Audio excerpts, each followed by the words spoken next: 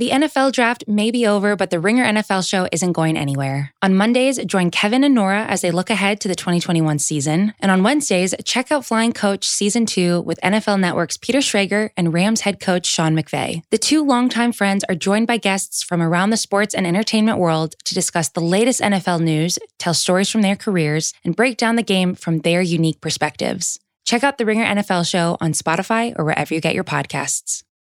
Apple Card is the perfect cashback rewards credit card. You earn up to 3% daily cash on every purchase every day. That's 3% on your favorite products at Apple, 2% on all other Apple Card with Apple Pay purchases, and 1% on anything you buy with your titanium Apple Card or virtual card number. Visit apple.co/card calculator to see how much you can earn. Apple Card issued by Goldman Sachs Bank USA, Salt Lake City branch, subject to credit approval. Terms apply.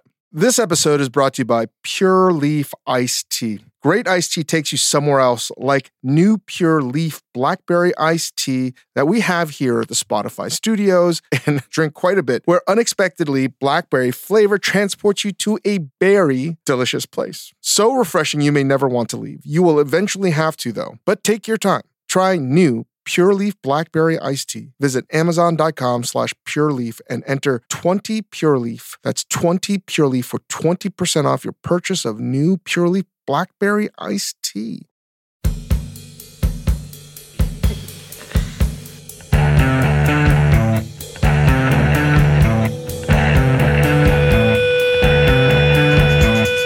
Welcome to the Dave Chang Show, part of the Ringer Podcast Network, presented by Major Domo Media. Thank you, Yola Tango. Go check out Yola Tango on tour this summer and fall. They're playing a lot of places on the East Coast, starting September 17th, Mount Holyoke, down to Providence, Philadelphia, Jersey City, then out to the West Coast in Sonoma on October 15th, going all the way to Seattle, and then they're in Europe mid-October, so check them out. We have another musician. Her name is Michelle Zauner. You may know her as her band name, Japanese Breakfast, singer, guitarist, and most recently, published author. She wrote an essay in 2018 for The New Yorker about the loss of her mother due to cancer.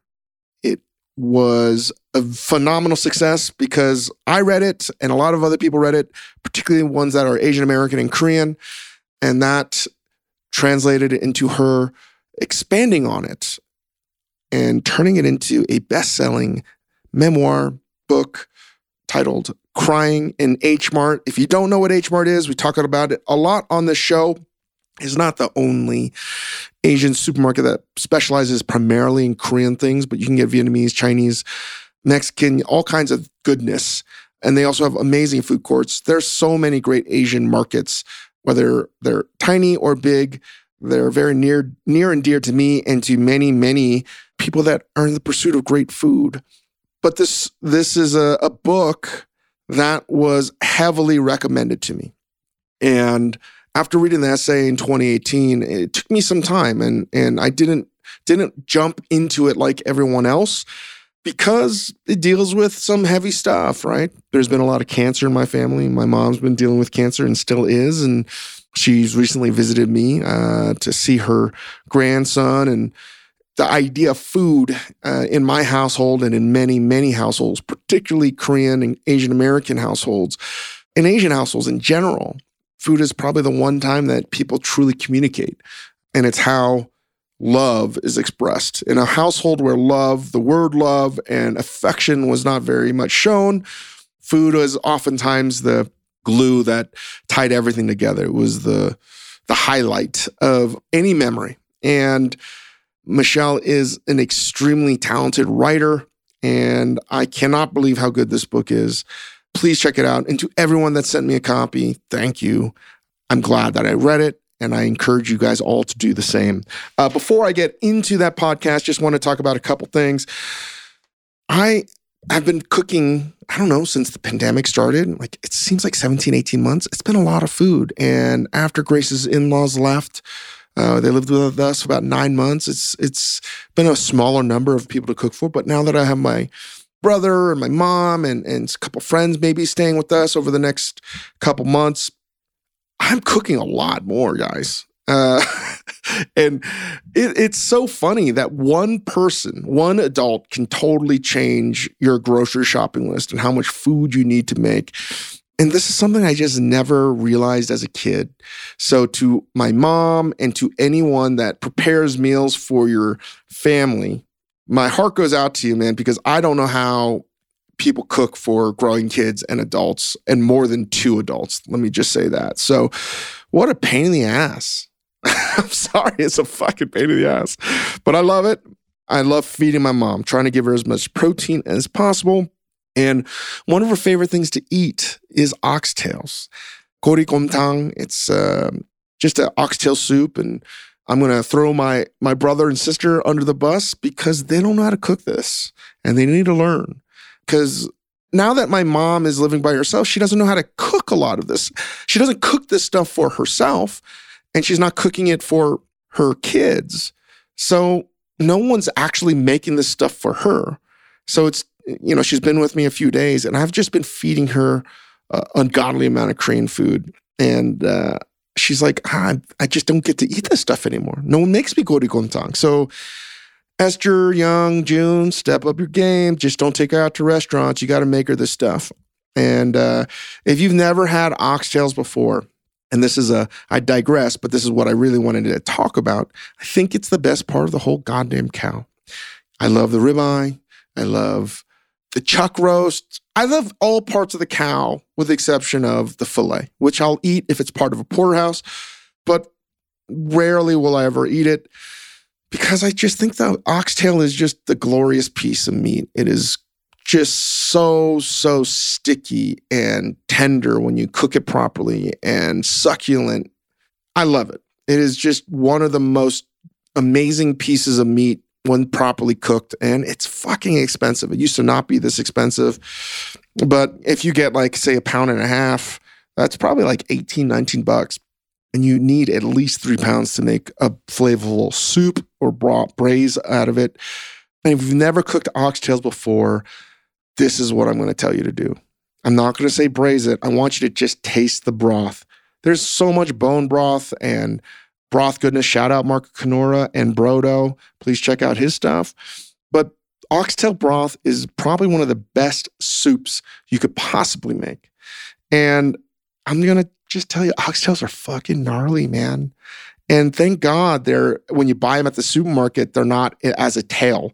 Because breaking down a whole tail is pretty tough, and cleaning it is pretty tough. So thankfully, oftentimes when you buy oxtails, it's trimmed down quite a bit. You may need to trim it down a little bit more. If you're going to roast them to make a braise, that's one thing. But this is I'm just giving you guys a very simple recipe if you want oxtail soup with a clean broth that is very rich simultaneously. I just tried to give it a rinse or two in water. Don't salt it. I just try to take some of the excess blood out and then trim out some of the fat with a paring knife. And I'm not searing it. I just cover it with water. I add a few garlic cloves. I season with some fish sauce. I am out of savory salt. I'm out of Momofuku savory salt. So I have to get some. Ryan Healy, if you're listening, please help me out. I really use savory salt a lot in almost everything. Without that, I just use some of my last Redbud fish sauce, which I have brought some over, and I season mostly with that. And that's it. I just use garlic and no ginger in this, and I cook it till I can start to taste the broth, if that makes any sense. So I cook it unseasoned without any fish sauce or salt or savory salt or soy or whatever until it starts to be safe to eat, if that makes any sense. So I can taste the salt content. So once I have the tail submerged in, say, 3 to 4 inches of water and it's cooking at a hard boil, then I season it. I'll season it with savory salt, momotomari, or soy. The momotomari is pretty much the staple that I use all the time. I'm also out on that. I just use the last of it on this dish. Anyway, however you want to season the broth with salt, do so. And add a lot of cracked black pepper, and that's it. You let that braise, lid on or lid off. I do lid on, low to medium boil for about 4 hours.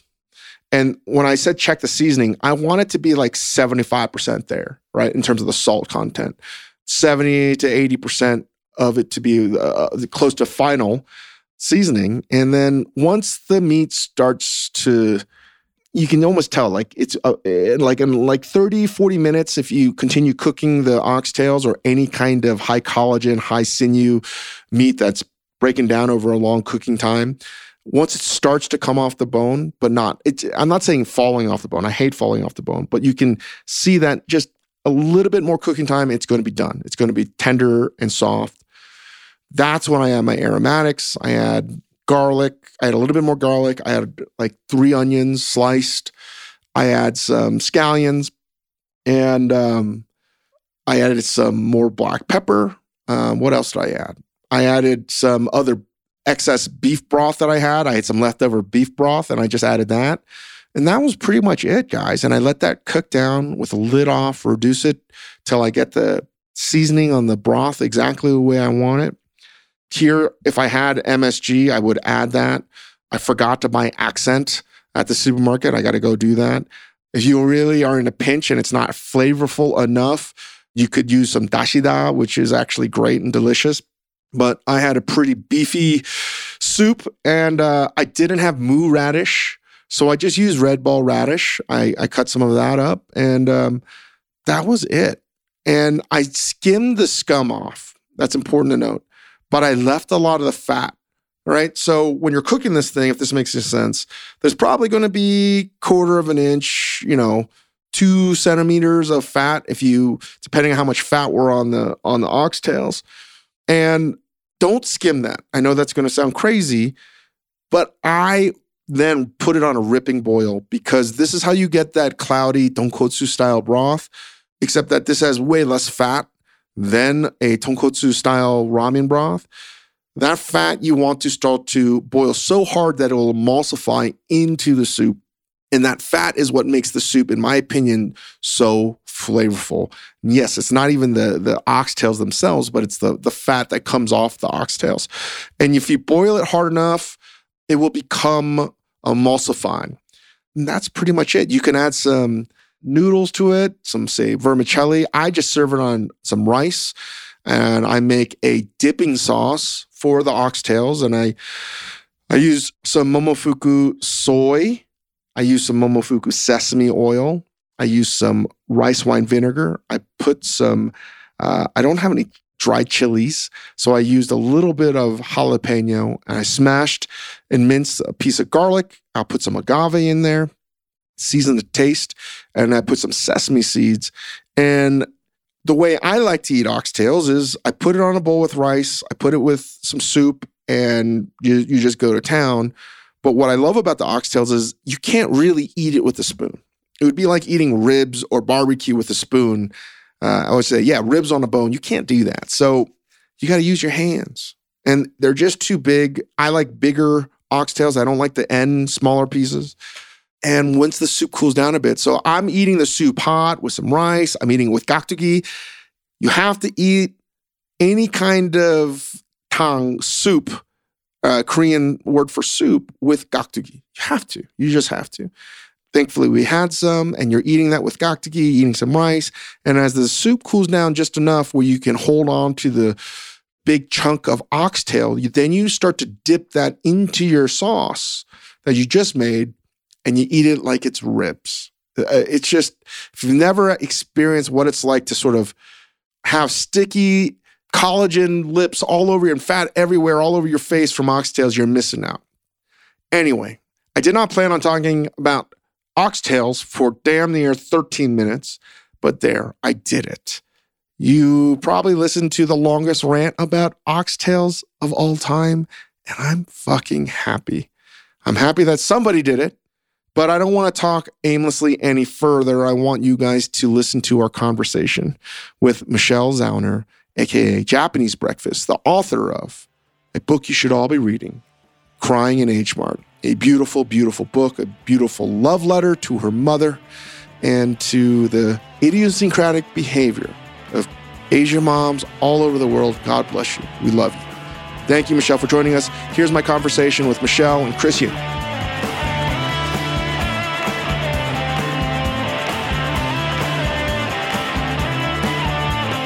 Thank you for joining us, Michelle. I don't know where to begin. I will first start off by saying this. 6 different people sent me your book. Oh my gosh. Literally 6.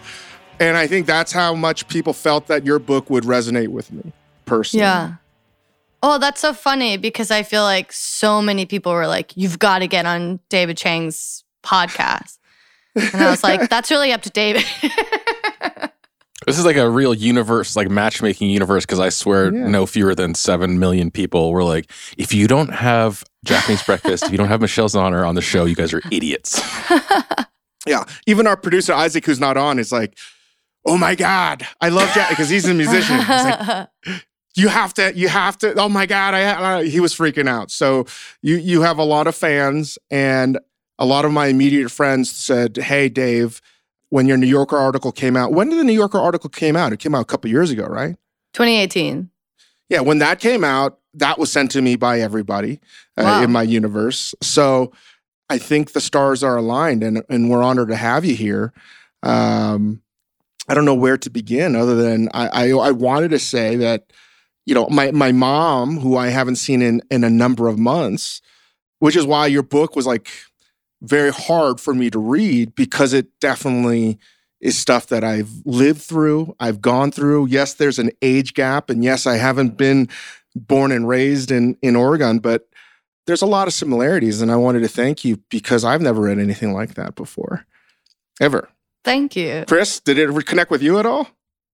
Let me say, in the best possible way, this was like the hardest time reading your book. Just like the most difficult time reading this. And that's where I wanted to sort of start.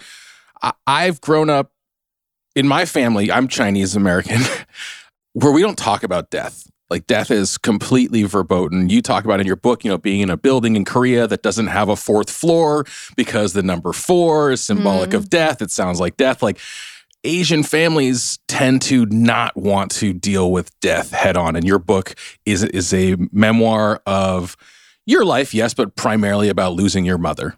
And so I guess my first question was, I imagine it was at least 7 times harder to write than it was for us to read.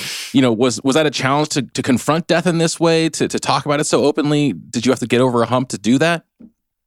There were parts of the book that were really hard to revisit and really difficult to write, but I was also really filled with this sense of urgency for people to really understand what I endured. And I think that also really propelled me.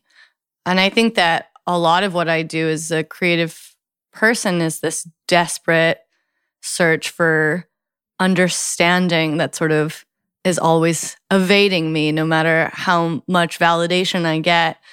So I think in some ways, I mean, there was just a lot of years of working on this book that were pure agony, but for the most part, I also felt like it wasn't so much like, I didn't think much about other people reading it, or I didn't hesitate too much with how far I went with it. Ultimately, I always felt like it was better to go there, read it later, and decide whether or not to scale back. But ultimately, I did feel like it was really important to show death and all its horror, and like illness and all of its horror, because I think that I was so angry during that time that nothing had kind of prepared me for it.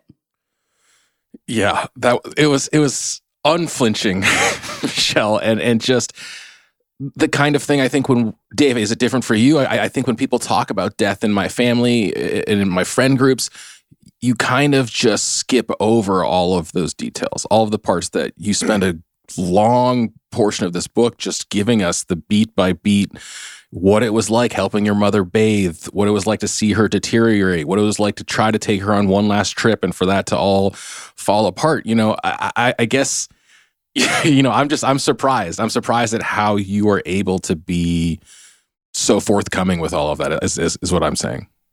It's a beautiful book. And listen, you're an amazing musician, but I was like, I literally said this to myself and to my wife when I was reading. I was like, fuck her, man. She can't do both things well. This is really good writing. Shit. Says the man who does so much. But who does literally everything. Well. You're really you're extraordinary at writing, and I say that because for me, I could connect with this book in ways and really empathize as much as I can without ever truly being in your shoes, but to pattern it with in the same way that with Minari and all these other things that I've never had as cultural touch points to be like, oh my God, this is everything that you wrote when your mom making Korean food in your Brooklyn apartment and the judging, right? Like just mastering the ability of feeling your mom's judging throughout your entire life in every moment that your mom, you mentioned your mom, and I don't know if like a person that's not Korean or even really specifically Korean will understand that. I was like, oh my God, she absolutely nails. Oh, that makes me feel great. The judging. And it's not a negative thing. And I also want people to understand that this book, while it's about cancer and the death of loved one, and it's hard for me to read because my mom she's been battling cancer forever, and currently the chemo's kicking her ass. And it's tough to see the people you think that are not, they're just your parents, and you just never think they're going to age and get sick. And then when it happens, it's different. And to me, and again, I'm talking to the author here, I did not see this, and I don't want anyone to think that this is a book that is sad. I think the sadness is there for me to celebrate life and to really, when you talk about the food and how food is the only means of communication truly where it flows freely for your mom as it is for my mom and my dad, I've never read anything that really conveys that. And yes, this book has its moments, but I think it was important because the way I saw it is it really made you celebrate these special moments that you write about that were probably an amalgamation of millions of things. And I really appreciated that.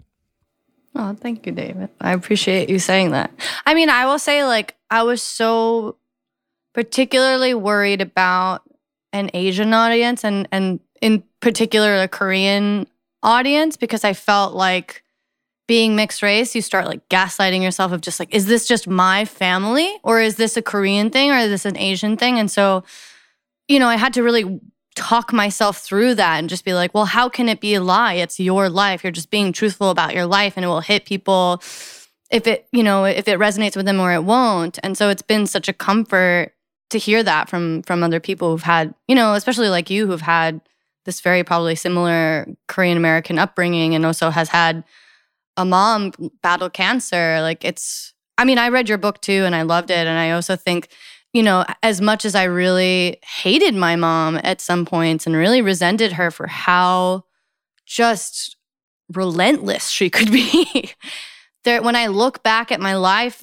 and the worst part is that she would always say like, you'll be grateful of this someday. And I am. And I read your book and I was like, it reminded me so much of when I was in high school where like, I feel like I also really rely, especially after my mom passed away, I like depend so much on my work ethic and my ambition to kind of anchor my mental health after all of that. I think it manifested itself in that so deeply, especially after she passed away, that I wonder if some part of that is just like our parents like on our backs, like constantly being like, it's never enough, push, push, push, push. So I think Dave talks about this in his book too, but what you're talking about, that endless push and the sort of whether, you know, it's a weight on your back or just the way you're brought up, those moments where you hate your mom, they all get kind of flattened by terms like tiger parenting, right? It gets kind of like caricaturized. Dave, also, did you guys worry about trying to explain to audiences sort of like outside of, you know, Asian American households that is love? Like describing that and having, you know, at face value, I think a lot of people hear about the things that you're talking about.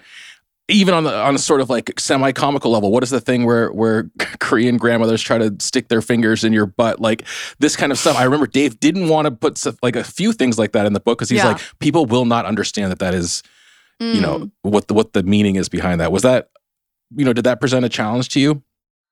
Yeah. I mean, there were certain things too that I feel like as these stories become better and richer and not just like novelty those things kind of emerged. Like I knew for sure that like the world did not need another lunchbox story, even though I have one, you know? And even though that played a role, it's out there. I certainly was worried in particular about Asian American people feeling like I was like propping up a stereotype by having this tiger mom. But like on the flip side, like how many white authors are like, oh, I don't want to like, you know, contribute to this stereotype of like Anglo, like, you know, Zero. whatever, like that I was well loved and, you know, came from this wholesome environment or whatever. Like this is my truth. And for me, the best way to create a multidimensional character is to put it all in there. So like, yes, my mom could be relentless and judgmental and have some of these characteristics that come with the tiger mom stereotype, but she could also really surprise you. And it was important for me to incorporate those moments that's like, this is a multidimensional person that can surprise you. So when she came to my apartment in Philadelphia and saw this dilapidated, disgusting house that was infested with squirrels in the wall, you know, I was waiting for her to just rip me apart. And she could really surprise you in that moment and just not say a thing. And I think that that's what makes like a multidimensional person. They're not a caricature of themselves. They can have this type of pattern, but break it constantly. And it can come from like a different sort of place. And just to have like rich details about who she was, you know, there was a real like vanity and elegance, and she had a poetic nature too. And I think in certain ways that she expressed her love or said certain things, I think she had a sort of like creative streak to her that wasn't fully realized. And I think by incorporating all of this like complicated, multifaceted stuff, I was hoping that I could avoid that criticism. Mm-hmm. In that vein, it was surprising to me because, you know, I got some years on you, and I would assume my mom's probably 20 to 25 years older than your mom. I was surprised how timeless a lot of these things, these idiosyncratic things that even when I was reading, I was like, is that still a thing? Like, I would expect that it's changed, but it's not. And that made me think, how ingrained is this, particularly in Korean and, again, in Asian culture, but all Asian cultures are a little bit different. But I think Korean history really accounts for so much of how Koreans behave. And I think the more I think about that, the more I've forgiven, at least my father, right? When you think about the history of all of your ancestors from your Korean side, is that something that you have to sort of do revisionist history with when you think about your mom and the moments that you wish she had changed or behaviors that you wish were different? Yeah, I mean, I'm a little bit worried about my future because I feel like all of the things that anyone would scold themselves for, particular types of behavior that remind them of their parents, have become things that I lean into very fondly, even if they're negative. You know, like I hated it when my mom would get so mad at me if I like spilled water or something on the carpet, or if I like got an ice cube from the fridge and like one fell on the ground, or like if I wiped anything on my pants. It was just like nitpicking all the time. And now that I'm in my 30s, like if my husband does those things, I'm exactly the same person. And instead of like if my mom was alive, I would be like, you're growing up to be just like your mother, like you need to chill out. Now I'm just like, oh, that's like mom, do it more. It's like very dangerous, you know? But yeah, I mean, it's tough. Like I'm 32 and like I want to have a kid in the next like 3 or 4 years. And I'm curious what your experience has been like, where, you know, I really want to be more open with my kid than my parents were. Like, especially because, you know, our parents had no idea that like people like us could find success on our own terms. Like, and ultimately when I look back at my life, like I know that my mom was just trying to protect me, you know? I mean, even like more outlandish than like becoming a chef is like, I want to be a rock star. Like any parent would be like, whoa, like you should maybe like think about this a bit. And I don't blame her for like trying to shield me from the financial, not only the financial struggle of that lifestyle, but the mental health, like instability that comes with trying to be an artist and facing all of this rejection all the time. So I'm excited to like have a kid and be able to be like, no, this lifestyle is possible. But there's also this part of me that's like, But you ended up great. Like, because your mom pushed you so hard, you ended up being like such an ambitious, driven person because she was relentless with you. And part of me wants to be able to have that to offer as well. So it's kind of tough to move forward because like there's so much that I really resented her for that I'm ultimately I've like revised in this way of just like, oh, no, it was good. She was right all along. Well, I think we should have this conversation if you have a child and then you could do the dad's podcast with us, because it's a trip trying not to be my parents while simultaneously being exactly like them. And the way I've talked it out with my shrink is, even though I want to be nothing like them, I think that their goal was they're trying to survive, they're trying to provide, and they were showing love the way that they were shown. Right. I think the only thing that's different that I would want to do is like, I want to be present. Yeah. I want to be in their life. I don't want them to be afraid of me. Yeah. And I think that's the only difference, because I was so fucking scared of my parents growing up. Yeah. I mean, clearly you sort of felt the same way, you know? Yeah, I was definitely pretty terrified of my mom. Ying, were you weren't so scared of your parents? I was extremely scared of my father, who has like tempered over time. I think all of our parents, I assume, sort of temper over time as they also get too sleepy to yell at us quite as much. They give up. I think there's another part of this. You know, I was reading, I was thinking the same thing. I was like, oh man, I cannot wait till she, you know, because you talk about having kids, you talk about how much your mom wanted you to have kids and things like that. And I was like, oh, it's going to be so interesting seeing these things play out in the long term. But I think another really interesting thing that you bring up in the book, and something that Dave and I struggle with as parents, as whatever we are, second generation, I guess, is enforcing that connection to our heritage, you know, and a lot of the things you talk about in the book is, as your family members died, once your mom is gone, you can't just call her up and say, hey, how do you make that thing again? How do you pronounce this thing? What is the answer to this question about my heritage that I can pretend to my friends that I knew the answer to, whatever it is, you know? And for me, and I think for Dave too, it's like, you know, we're pretty white versions of Asian guys. And I think like I worry a lot about, you know, that connection dissipating with each progressive generation. Like, I can't give my kids as Chinese of an upbringing as I was given, you know, and they certainly won't be able to give it to the next one. So there is the struggle of how much do you want to be like your parents, but also like how much are you even able to give of yourself now that like your parents are gone. So I thought what you talked about in the book of just, you know, if there's nobody left for you to visit in Korea, is your connection to Korea still there? Like, that really, truly resonated with me. Yeah, I mean, it's hard. Like, there was honestly, to just be completely transparent, there's like a real sadness that I feel seeing your like very casual social media content, Dave, sometimes. Because like I have tremendous envy, especially because you married a Korean woman and like she comes with this other family that can also expose your son to that. There's a real sadness that when I have a kid, like there's no person that's gonna like make miyeokguk for me. And like I was watching this Korean TikTok woman like teaching her kids going to like Hangul Hakgyo like online. And I had this like real like stark moment where I was like, it would be weird if I, at this point, like especially I'm married to like a white man and like our kid is gonna be quarter Korean. Like what? Is it? I don't even speak Korean fluently. It's going to be a waste of time for them to go there. There's part of me that truly feels that way.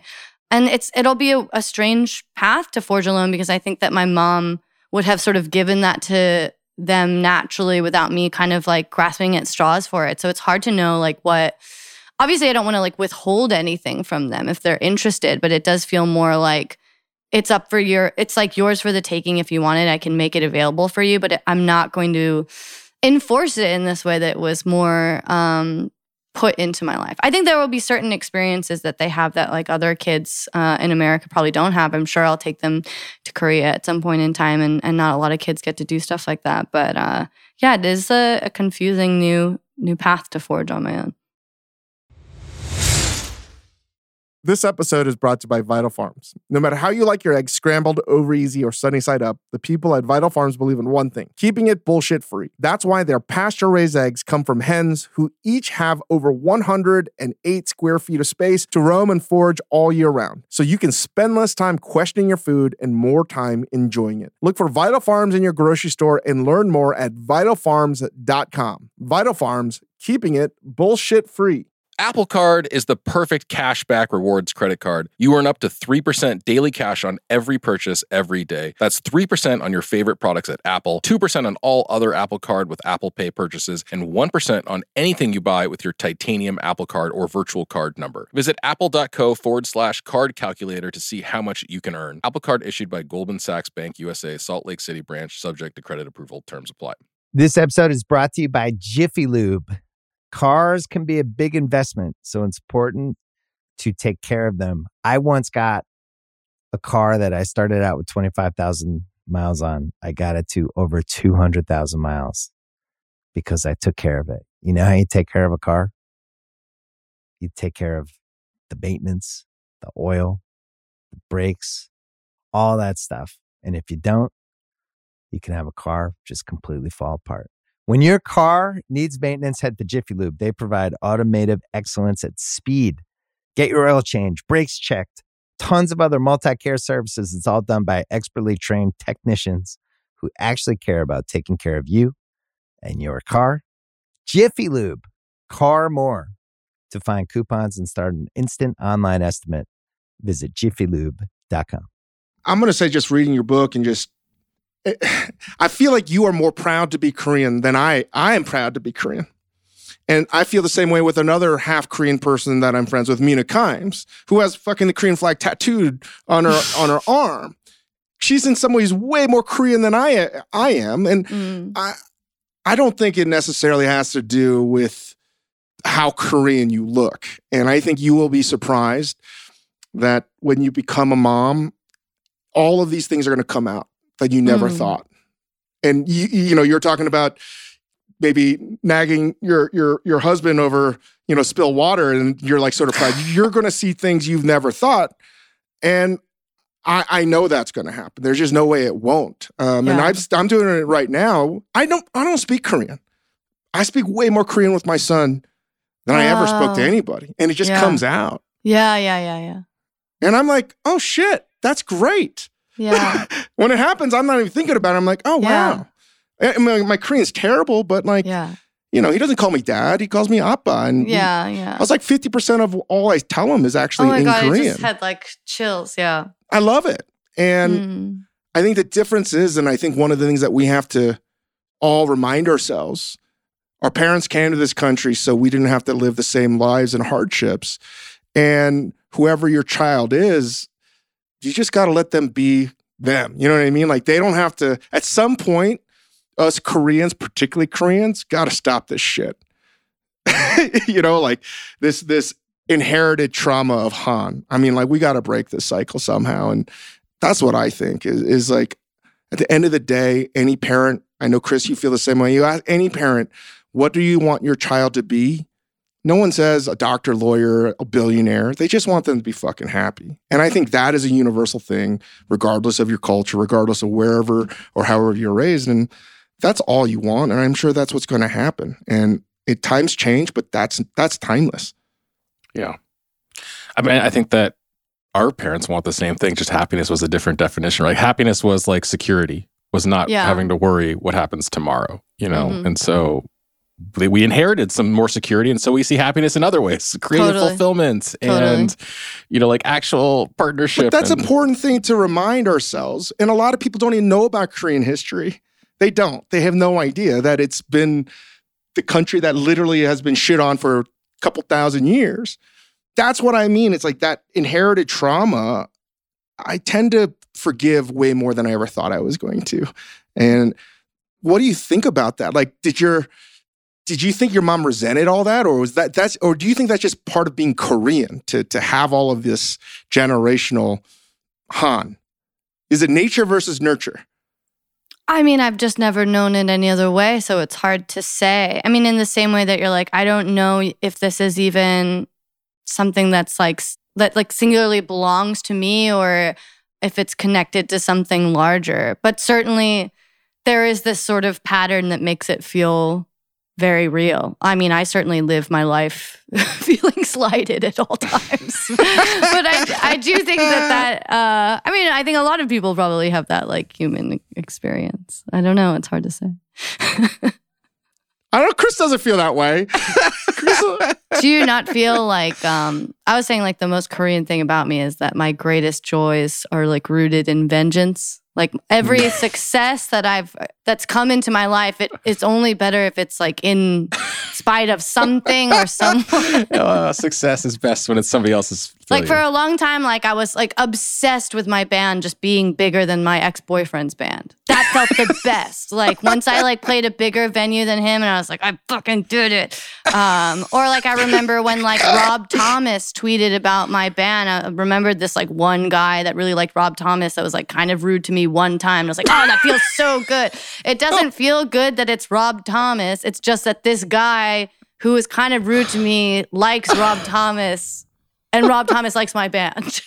But that's like Michael Jordan mentality, right? You like find some tiny, slight, real or imagined to be like, now I will win a championship based on this guy who was maybe rude to me one time. Yeah. Or maybe I imagined it, but whatever. Somehow he was rude and now I'm going to try to succeed because of that.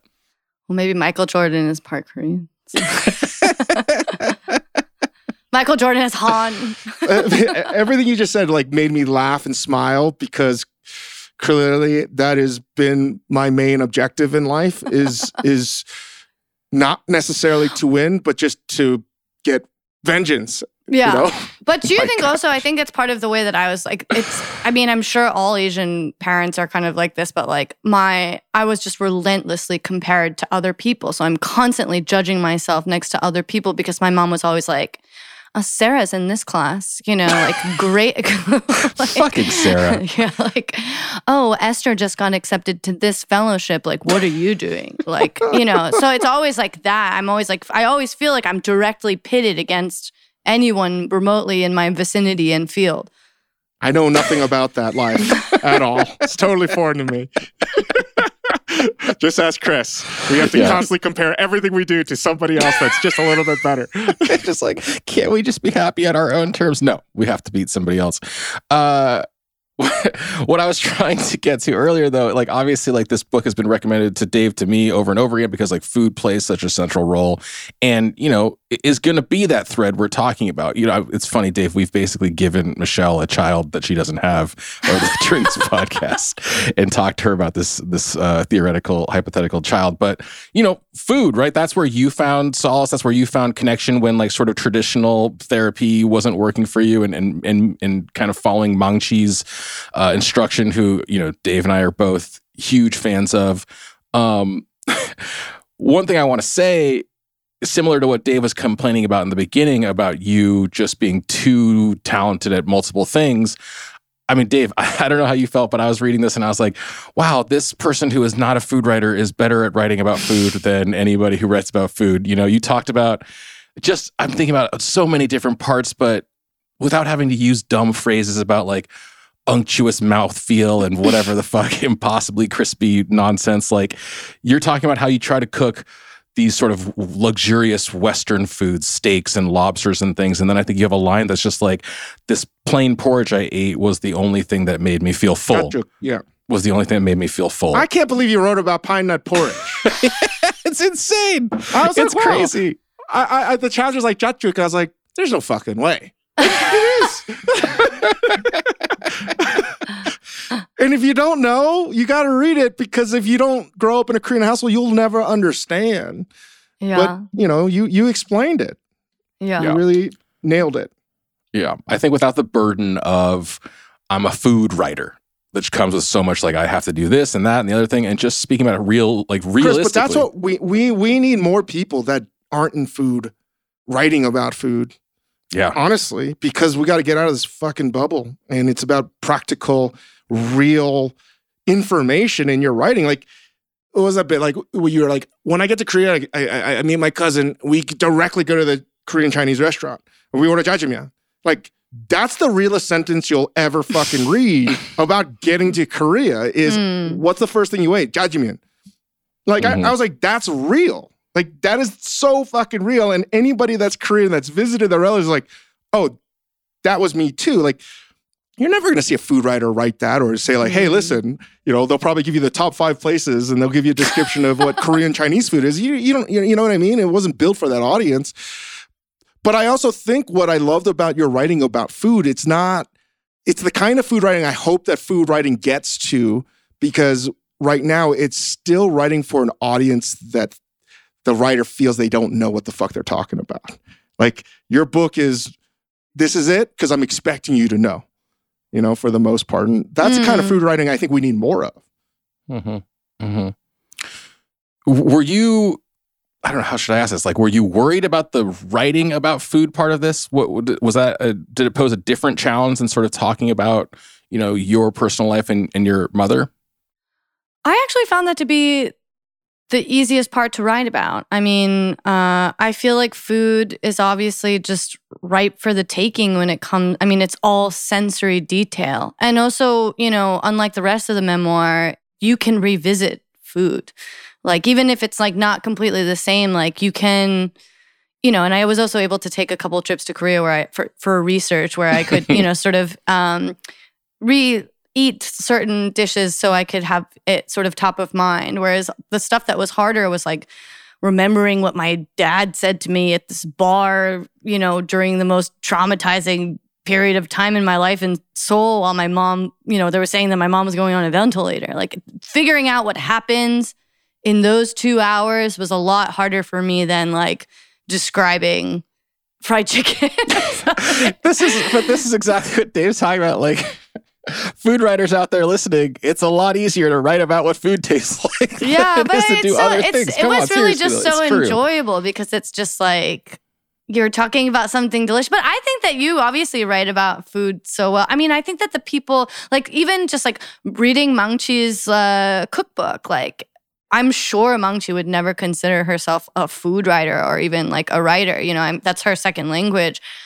But, I remember reading her talking about 동치미, and she's like, it's effervescent. It tastes like, I'm sure someone helped her, maybe helped her with effervescent, but for her, she was like, 동치미, it tastes like pop soda. And I was like, it does taste like pop soda. You know what I mean? Like, but it's not the most like eloquent way to maybe put it, but it is like, no one's put it that way, And I think a lot of writing sometimes can surprise you. Like, I remember trying to describe something like so ephemeral, like grief, like how does it feel? It feels like, and I just, just trying to like put a name on this like very difficult thing to describe. And it's like, it feels like I'm like colliding with a room with no doors. And I was like, does that work? Like, does that make sense? Like, and then so many people have like pulled out that line and been like, that is exactly what it feels like. So sometimes it's just like grasping for straws and you're like, I don't know if this works. Like, I remember there's another line where I talk about like putting the Korean pepper into doenjang and being this like ancient thing, because it's like you're taking this raw new version and you're dipping it into like its fermented ancient cousin. And I was like, I remember showed my husband this line and I was like, and I had no idea if that was working. And then I had this like chat with EJ Ko, who's like another Korean American writer, and she singled out that line. She was like, that was really great. And I was like, yeah, I wasn't sure about that one. I'm glad that you pointed it out. Because sometimes you just don't know if it's working, but if it like, you just try your best, I guess. But that's what made it so great, because it's not like the food writing that you read about at all. I mean, I think it's why Lisa Donovan's book was so refreshing, because it wasn't like a food journalist writing about food, and it's your experiences, and that's what made it so great. You even give Mangchi a shout out. Like, that was amazing. Does she even know that she's in your book? Yeah, she knows. Yeah, she's been a really wonderful and generous person with me, because I feel like that could have gone really badly. I feel like I gave her the first essay that I wrote that was sort of that was just about her, basically. Like, before Crying in H Mart, there was an essay that was more of just an ode to her, because I thought it was just a funny story that like someone online who has no idea that you exist like could come to mean so much to me, was like such a huge anchor.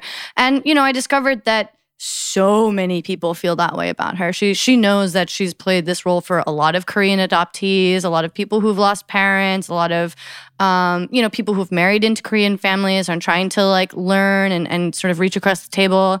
So she has had a lot of, like everyone, it feels like only you feel this way, but so many people feel this way about her. But I was really lucky. She actually had me at her apartment for dinner on my 30th birthday, and she made she bought me like a Paris baguette like cake and like made bulgogi and like all these different banchan. Yeah, it was wonderful. She knows, and I think she's definitely read some of the book. Yeah. Man, I'm so jealous. That sounds so good. Spending a birthday at Mang Chi's house. Holy cow. I love her. I mean, honestly, if and when my mom passes, Mang Chi's going to have a new relationship with me as well. I was thinking about it in your book. It wasn't what I thought you were going to add. What did your mom add 7-Up to? Because it wasn't Kalbi. Yeah. That's something I'd never heard before. Oh, really? That was new. Yeah, it's interesting. I should like make that more often, but I remember that being a thing. It was like Mulya and 7-Up were her go-to. But she doesn't add fruit. No fruit. Yeah. Okay. I feel like a lot of like other Korean people use like pear or apple. But she didn't use any. Juice? I'm confused. I was pretty sure it was just sparkling fruit juice, right? Because I've been drinking it that way. 7-Up in our household was specifically reserved for mulnaengmyeon and for the dongchimi. Yeah. Really? Which is why when I was read that, I was expecting it to be that. And I was like, oh, wait, that's not. I was like, yeah, kalbi. I was like, whoa. Well, I've never heard that with naengmyeon, actually. Oh, it's so good. I remember actually writing certain parts of my book and being like, what if David Chang reads this and is like, she doesn't know what she's talking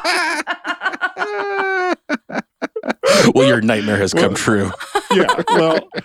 Don't tell me. You really nailed it, the food. Yeah, but if you haven't tried 7-Up and dongchimi, you should do it because it's the perfect. Wait, what? I will say I can't fucking figure out dongchimi. I've like followed Mang Chi's recipe and like I can't get it. Then there's this like my mom never made kimchi, but there was this Korean grocery store in Eugene that was not H Mart. Ours was called Sunrise Market, and they had these big bottles, big jars of dongchimi that like they were like whole though or like halved. Mm. Well, I'll give you my recipe that I haven't made since Major Domo opened. So, wow. So I take moo radish, I thinly slice them. I don't leave it in bigger chunks. I take any kind of apple or pear, and I take onions, garlic, I slice maybe some carrots, some scallions for sure. I salt like heavily salt it, but I also throw in a lot of California citrus. So a ton of citrus fruit in it, and I salt it all, and I leave it there till it basically turns into its own liquid. And then that's when I add sugar. I got to read the recipe. It's I think one of the recipes I've actually written down. But I usually do it by taste. Like, oh, it needs this, it needs that. And make sure that's weighted down and letting it ferment until like I have lactobacillic fermentation happening. And that honestly takes like 3-4 days just to get a little effervescence. Why I think 7-Up is great is because it sort of adds to that bubbliness, and you need to add that sweetness. And if it's not enough vinegar, you can add some rice wine vinegar. But that's why I like the citrus to help bring out a lot of that acidity. That's just mine. No one actually told me how to make dongchimi. It's just what I do and I make. It tastes actually pretty similar to really good dongchimi, but what makes it and what takes it over the top is the 7-Up. It's got to be 7-Up. This ancient Korean ingredient. Wait, can I ask like two quick questions? Like, what is your favorite kimchi, and what do you think is the most underrated Korean food? My God. Wow. My God. I don't know. I mean, for me, it's still always going to be gakdugi because I'll always eat gakdugi in ways you're not supposed to eat it, right? I just like gakdugi on rice and pop, but you're supposed to eat it with soups and stews. What's going to be the hot new Korean item? gattugi? I don't think so. Like, no. What dish do you think is like the next like? Do you think it's like an underrated Korean dish that's like the next like? That's not like a Korean hot dog type of thing, you know? Oh, that's not what we're talking about. No, we're not. And we're not talking about Korean pizza, which is terrible. Ew, and that they eat it with, those people. Those people. They eat it with pickles, like sweet pickles. So which is weird. so weird to me. Yeah, I'll say it. It's fucking weird. And it's gross. There. Yeah, I'm not a fan. Oh not my a fan. God. You can't tell me it's Oh good. my God. Yeah. Wait, I don't know what you would possibly say here, Dave. This is a great question. Is there an what do I guess for Western audiences, right? I think about it a lot. Spit it out. I mean, I'm wrestling. Well, okay. You people can go down the road to kimchi and the millions of ways you can eat kimchi, but like that's going to take some time. I don't think we're going to be there in the next 25 years, but maybe 50 years. I disagree. Yeah, I think that pechu kimchi is pretty much going to be the only kimchi that people are comfortable with. I don't think so. I was dead wrong on gochujang. Like when we came up with Sam sauce, gochujang. I didn't think that anybody was going to name it or pronounce it gochujang, so we just gave it Sam sauce. Yeah. And literally by the time it came out in your manufactured bottle, like I was seeing potato chips with like gochujang. I was like, what the fuck is happening? So Korean culture in food is just moving at such a rapid pace. Korean culture in general, music, film. I think it's probably going, and I want to say it's doenjang, getnip, or ingredients that will become more popular. Well, getnip.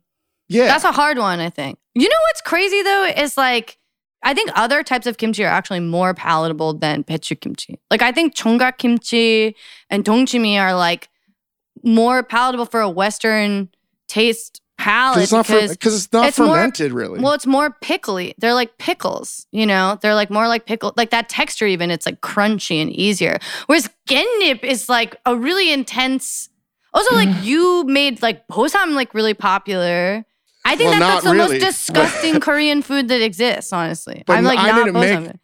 So this, but now a lot of like people, I feel like know about bosam because like it was big. Wasn't it like big at Momofuku and like? Yeah. It's funny. I've talked to like another Korean like for some Korean friends and like a lot of us like I don't like bosam at all. And getnip took a long time for me to even like. I definitely don't think it's going to be that personally. I guess for me, it's more of these barriers. When I start seeing getnip on menus, it may not be widely accepted, but when I start to see getnip on menus, that's when I know it's a telltale sign that something else is about to happen at larger. Like that to me is like a cultural marker. But when it comes to something like bosam, the bosam we made is not modam bosam or anything that's traditional whatsoever. And I've spoken to enough Korean restaurant owners that are like, fuck you, Dave. We serve our bosam and people are like, well, it's not pork shoulder. I'm like, I'm so sorry. Yeah. I'm so sorry that you think it's, but in terms of what's due, I want to say it's the jigaes, but I still have a hard time thinking that the main reason why I don't think jigaes will ever become widely accepted, at least in America, is because white people will never eat it at the temperature it needs to be consumed at. Yeah. Ever. It's too hot. Too hot. They're going to be like, that soup is boiling. You expect me to eat that? I know what they're thinking. I'm like, yeah. It's the only temperature that you're supposed to eat it at. It should never get cooler. And I want to say kejang. We did. Oh yeah. I've been trying to popularize things, but these are the things that I wish become popular, right? The reality, the things that are going to be popular are going to be like hot dog. Something like that. You have so little faith in the Western audience. You're going to see some white dude open up a hot dog shop that does like some soft serve ice cream in the middle of some hot dog cone. And it's good. You know what my favorite thing is like finding out the weird like hacks. Like I remember when I went to Hangul, the Korean hack, like this one Korean woman had this hack where she would buy Pillsbury crescent rolls she would just put brown sugar and like nuts in it and then like fry it like hot dog. And that way she didn't have to make the dough. It was easier. Yeah, well, was so good. That's something that my mom did as well, but she Really? would put bingsu in it and Not no. bingsu, pat. I hate red bean. That's the one thing I can't do. Whoa. This is a dumb question. Does this sort of this thing of this question that we're even asking of like, what is the next taste from Korean culture or whatever that will be brought into American palates? Does this question exist in, say, music? Like, do the musicians think, man, the general audience is not ready for this style, this sort of music, this genre? Does this exist in other art forms? Dave and I talk about this only in food. Yeah, that's a really good question. I don't know. I feel like there's so much less of a like science behind. I mean, there is, but it's like the popular music is not really using it. Like maybe it's like obviously there's a shift towards incorporating more electronic elements, I guess. But I feel like it's the same kind of thing where it's like, I don't know, like molecular gastronomy is like the auto-tune of like music or something. Where it's like it comes in waves, you know. Like I don't follow like food trends very much, but I can't imagine that type of thing is like really, I don't know. It's not as popular. I mean, don't you feel like it's returning to the homey foods? Yeah, I totally agree. I think it's actually becoming uncool to like know a lot about restaurant food. Yeah. Stuff. Is that weird? I mean, do you guys feel like that's part of the zeitgeist right now? It's like the past 15, 20 year movement of like being in on everything that happens in restaurants? I don't know. I mean, I think that it's just like you hear about a good restaurant, you want to try it, but I don't really know if there was a while for like that I wanted to try every, you know, hip new Korean spot just to like see, just it was like such a novelty, like up high end, like pre-fee like Korean menu. It's like, what the fuck is that? But I think I've done that enough at this point that I don't really need to do that anymore. Yeah. But yeah, I don't know. I mean, I guess the one thing is just like, I think probably the same thing that's happening in the food world that's similar to the music world is this, that there's more of a focus on a diversity of creators. And that I think is something that's being pushed in both realms like pretty strongly. That's exciting. Yeah. I mean, that seems exciting as a listener too, right? Like with food, it's all like, you know, the argument is always like, hey, there's more ways to deliciousness than a beef patty between two buns. There are other pathways to like enjoyment. It seems like, and also just like recognizing who has power. I mean, I think Dave like talked about this in his book really well, where it's just like, you know, we as history and society has a way of like putting a certain type of chef like on a pedestal in the same way that we do in music. And like we talk about those two types of food in very different ways. And I think starting to examine that and think about food that's like, I don't know, even just like taking Asian food seriously seems like a new thing in the same way that like, or like even calling it out that like people's like thoughts on MSG are racist, or like this is like a new like dialogue that's like changing in the last like few years, like largely because people are speaking out about it. But I feel like that's starting in the music industry too, of just like examining like the questions that like women in music get asked are very different than the questions that men get asked, and calling attention to that. Things are changing, I think, sort of in a similar way, and hopefully the food world. Well, speaking of your future, is it going to be more literary focused or more music focused, or are you going to do both? I have no idea, honestly. I'm in like this exciting new place where for the past 6 years, I've always had like 3 huge projects I've been juggling. And for the first time, I don't really know what's next. And I'm kind of into that. And I want to enjoy and live my life and be like a thoughtful person and find what comes next organically. I am, you know, Crying in H Mart was optioned to become a feature film. And so I am writing the screenplay for that in the next soon. And that's exciting. Yeah. Can I play an extra? Oh yeah, definitely. somewhere. Our in celebrity the film? cameo for sure. A stock boy in H Mart. Yeah, you could be the cashier at H Mart. Yeah. Also, I have to say it was like the most Korean or Asian thing I've ever heard where you're like, well, I'm just kind of excited to not know what I'm doing and not have any big projects. I mean, I'm writing a movie, but it's like nothing really. Like, okay. But I don't know. It's like I haven't started it yet. So for me, it's just like I'm not really giving it. What? You haven't started it yet? We're so disappointed in you, Michelle. I know. But for me, I'm just like, I wrote the book, so like how I'm just taking from there. I'm like not taking it very seriously. Honestly.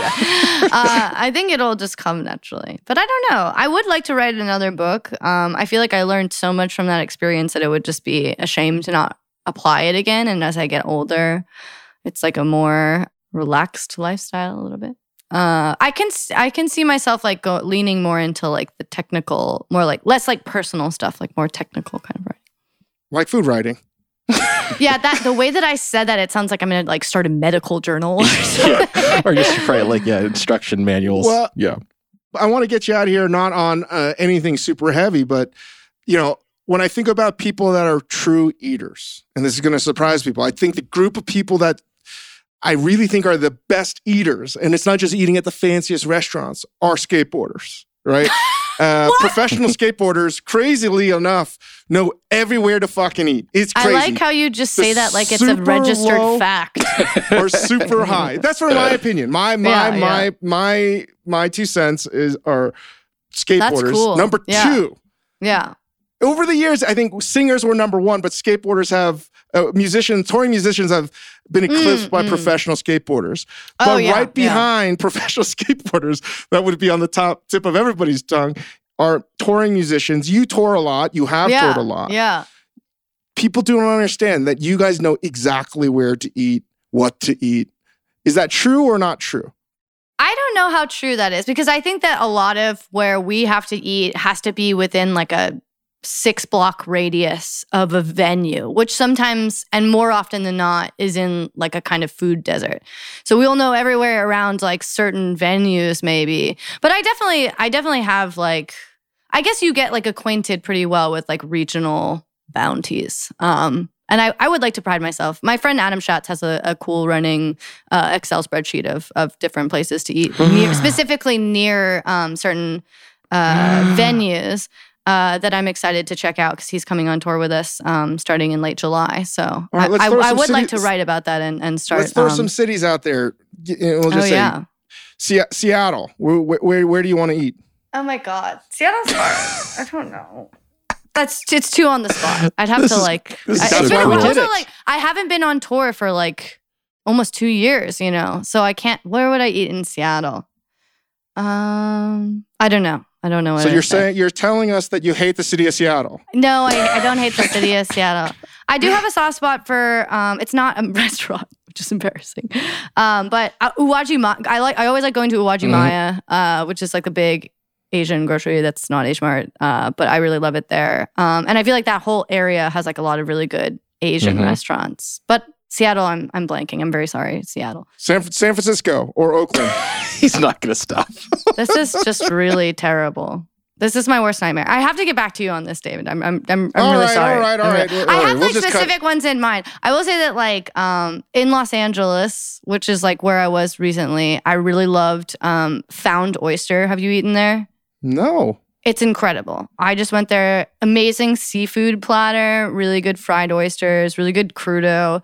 Hangari is a kalguksu restaurant, which would be though it's on and off. I really like Hangari. It's like, I feel like kalguksu is a very underrated Korean noodle soup that I don't know like why it hasn't been popularized. In Eugene, Oregon, where I'm from, so of course like I have those off the cuff, is Newman's Fish and Chips. Incredible. Really, really good fish and chips. Like I feel like we have really good seafood in Eugene. And there's also this place called Akira that's an amazing sushi restaurant. I have a lot of these, but they're, I have to like think about that. Only but those two are like coming up right now. I like what you think about sujebi. Not sujebi, kalguksu. Sujebi is the shit also, yeah. I mean, you basically get sujebi at a kalguksu house. And I also am like, why do people not want to eat this? This is extremely delicious, right? Yeah. They do, but they don't know. Like, I think I'm surprised. Like, all of my white friends that I've made kimchi jjigae for, they love it. They like can't get enough of it. They're making it at home. I'm telling you, they're all about it. I feel like if anything, like weirdly, TikTok has been really into like Korean culture and food. Like, it's really wild to see like the kind of stuff that they get into. Because I really think that it's definitely not in the next 20 years that like you're going to see Gendim on the menu. Like, I think it's really soon. Wow. I mean, already there are white people being like, I gotta try chatjuk. And you're like, what? I was like, you're not gonna like it. Believe me. Like, don't try chatjuk. You'll be surprised. You're gonna see it at some, Australian breakfast spot serving avocado toast pretty soon. Don't worry about it. Avocado toast and chatjuk. Yeah. Unbelievable. It was meant to be.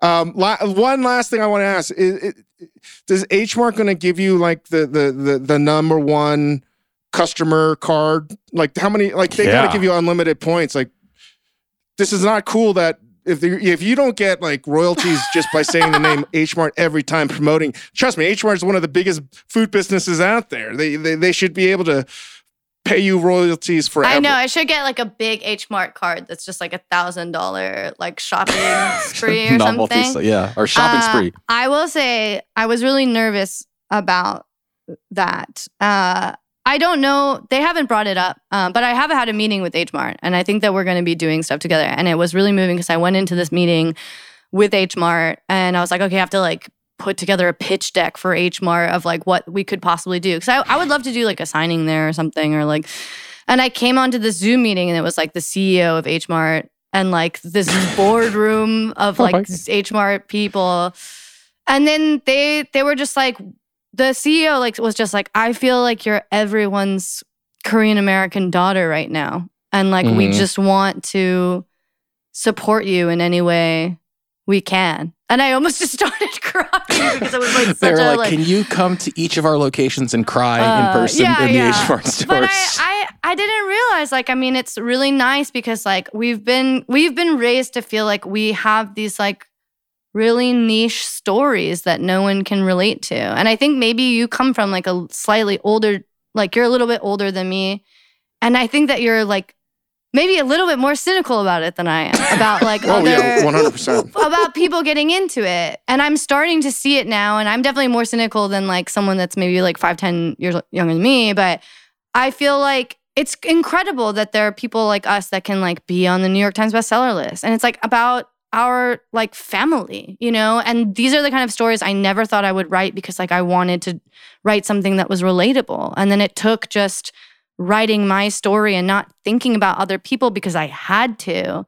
And so many people have related to this story. It's amazing to feel like my life is like not this niche, like sub character or whatever. Like, not at all. And that's why the book is so powerful. It's even if you're not Korean, if you've had cancer, which almost everybody I know has had in their family, you can relate to it. There's a lot of different ways you can relate to this book.